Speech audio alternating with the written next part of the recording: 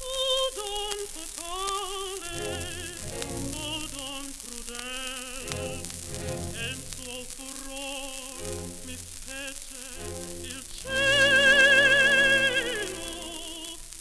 Marian Anderson made history as a black opera singer, and yet opera was rarely in her repertoire.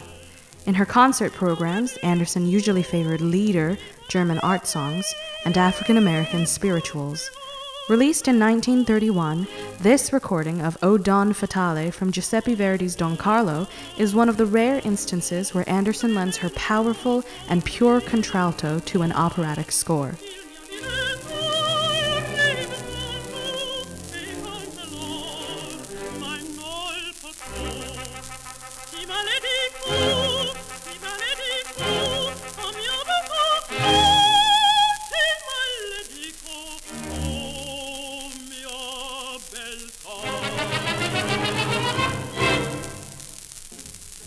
More than 20 years later, Anderson would play the fortune-teller Ulrica in Un ballo in maschero, again by Verdi, and become the first black artist to perform at the Met in a named role.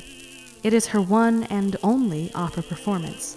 Throughout her life, Anderson made a habit of breaking down barriers. She is best known for her 1939 open-air Easter Sunday performance at the Lincoln Memorial in D.C., after racial prejudice prohibited her from performing at Constitution Hall. Her work opened doors for many talented black artists to come. However, Anderson always considered herself an artist first, not an activist.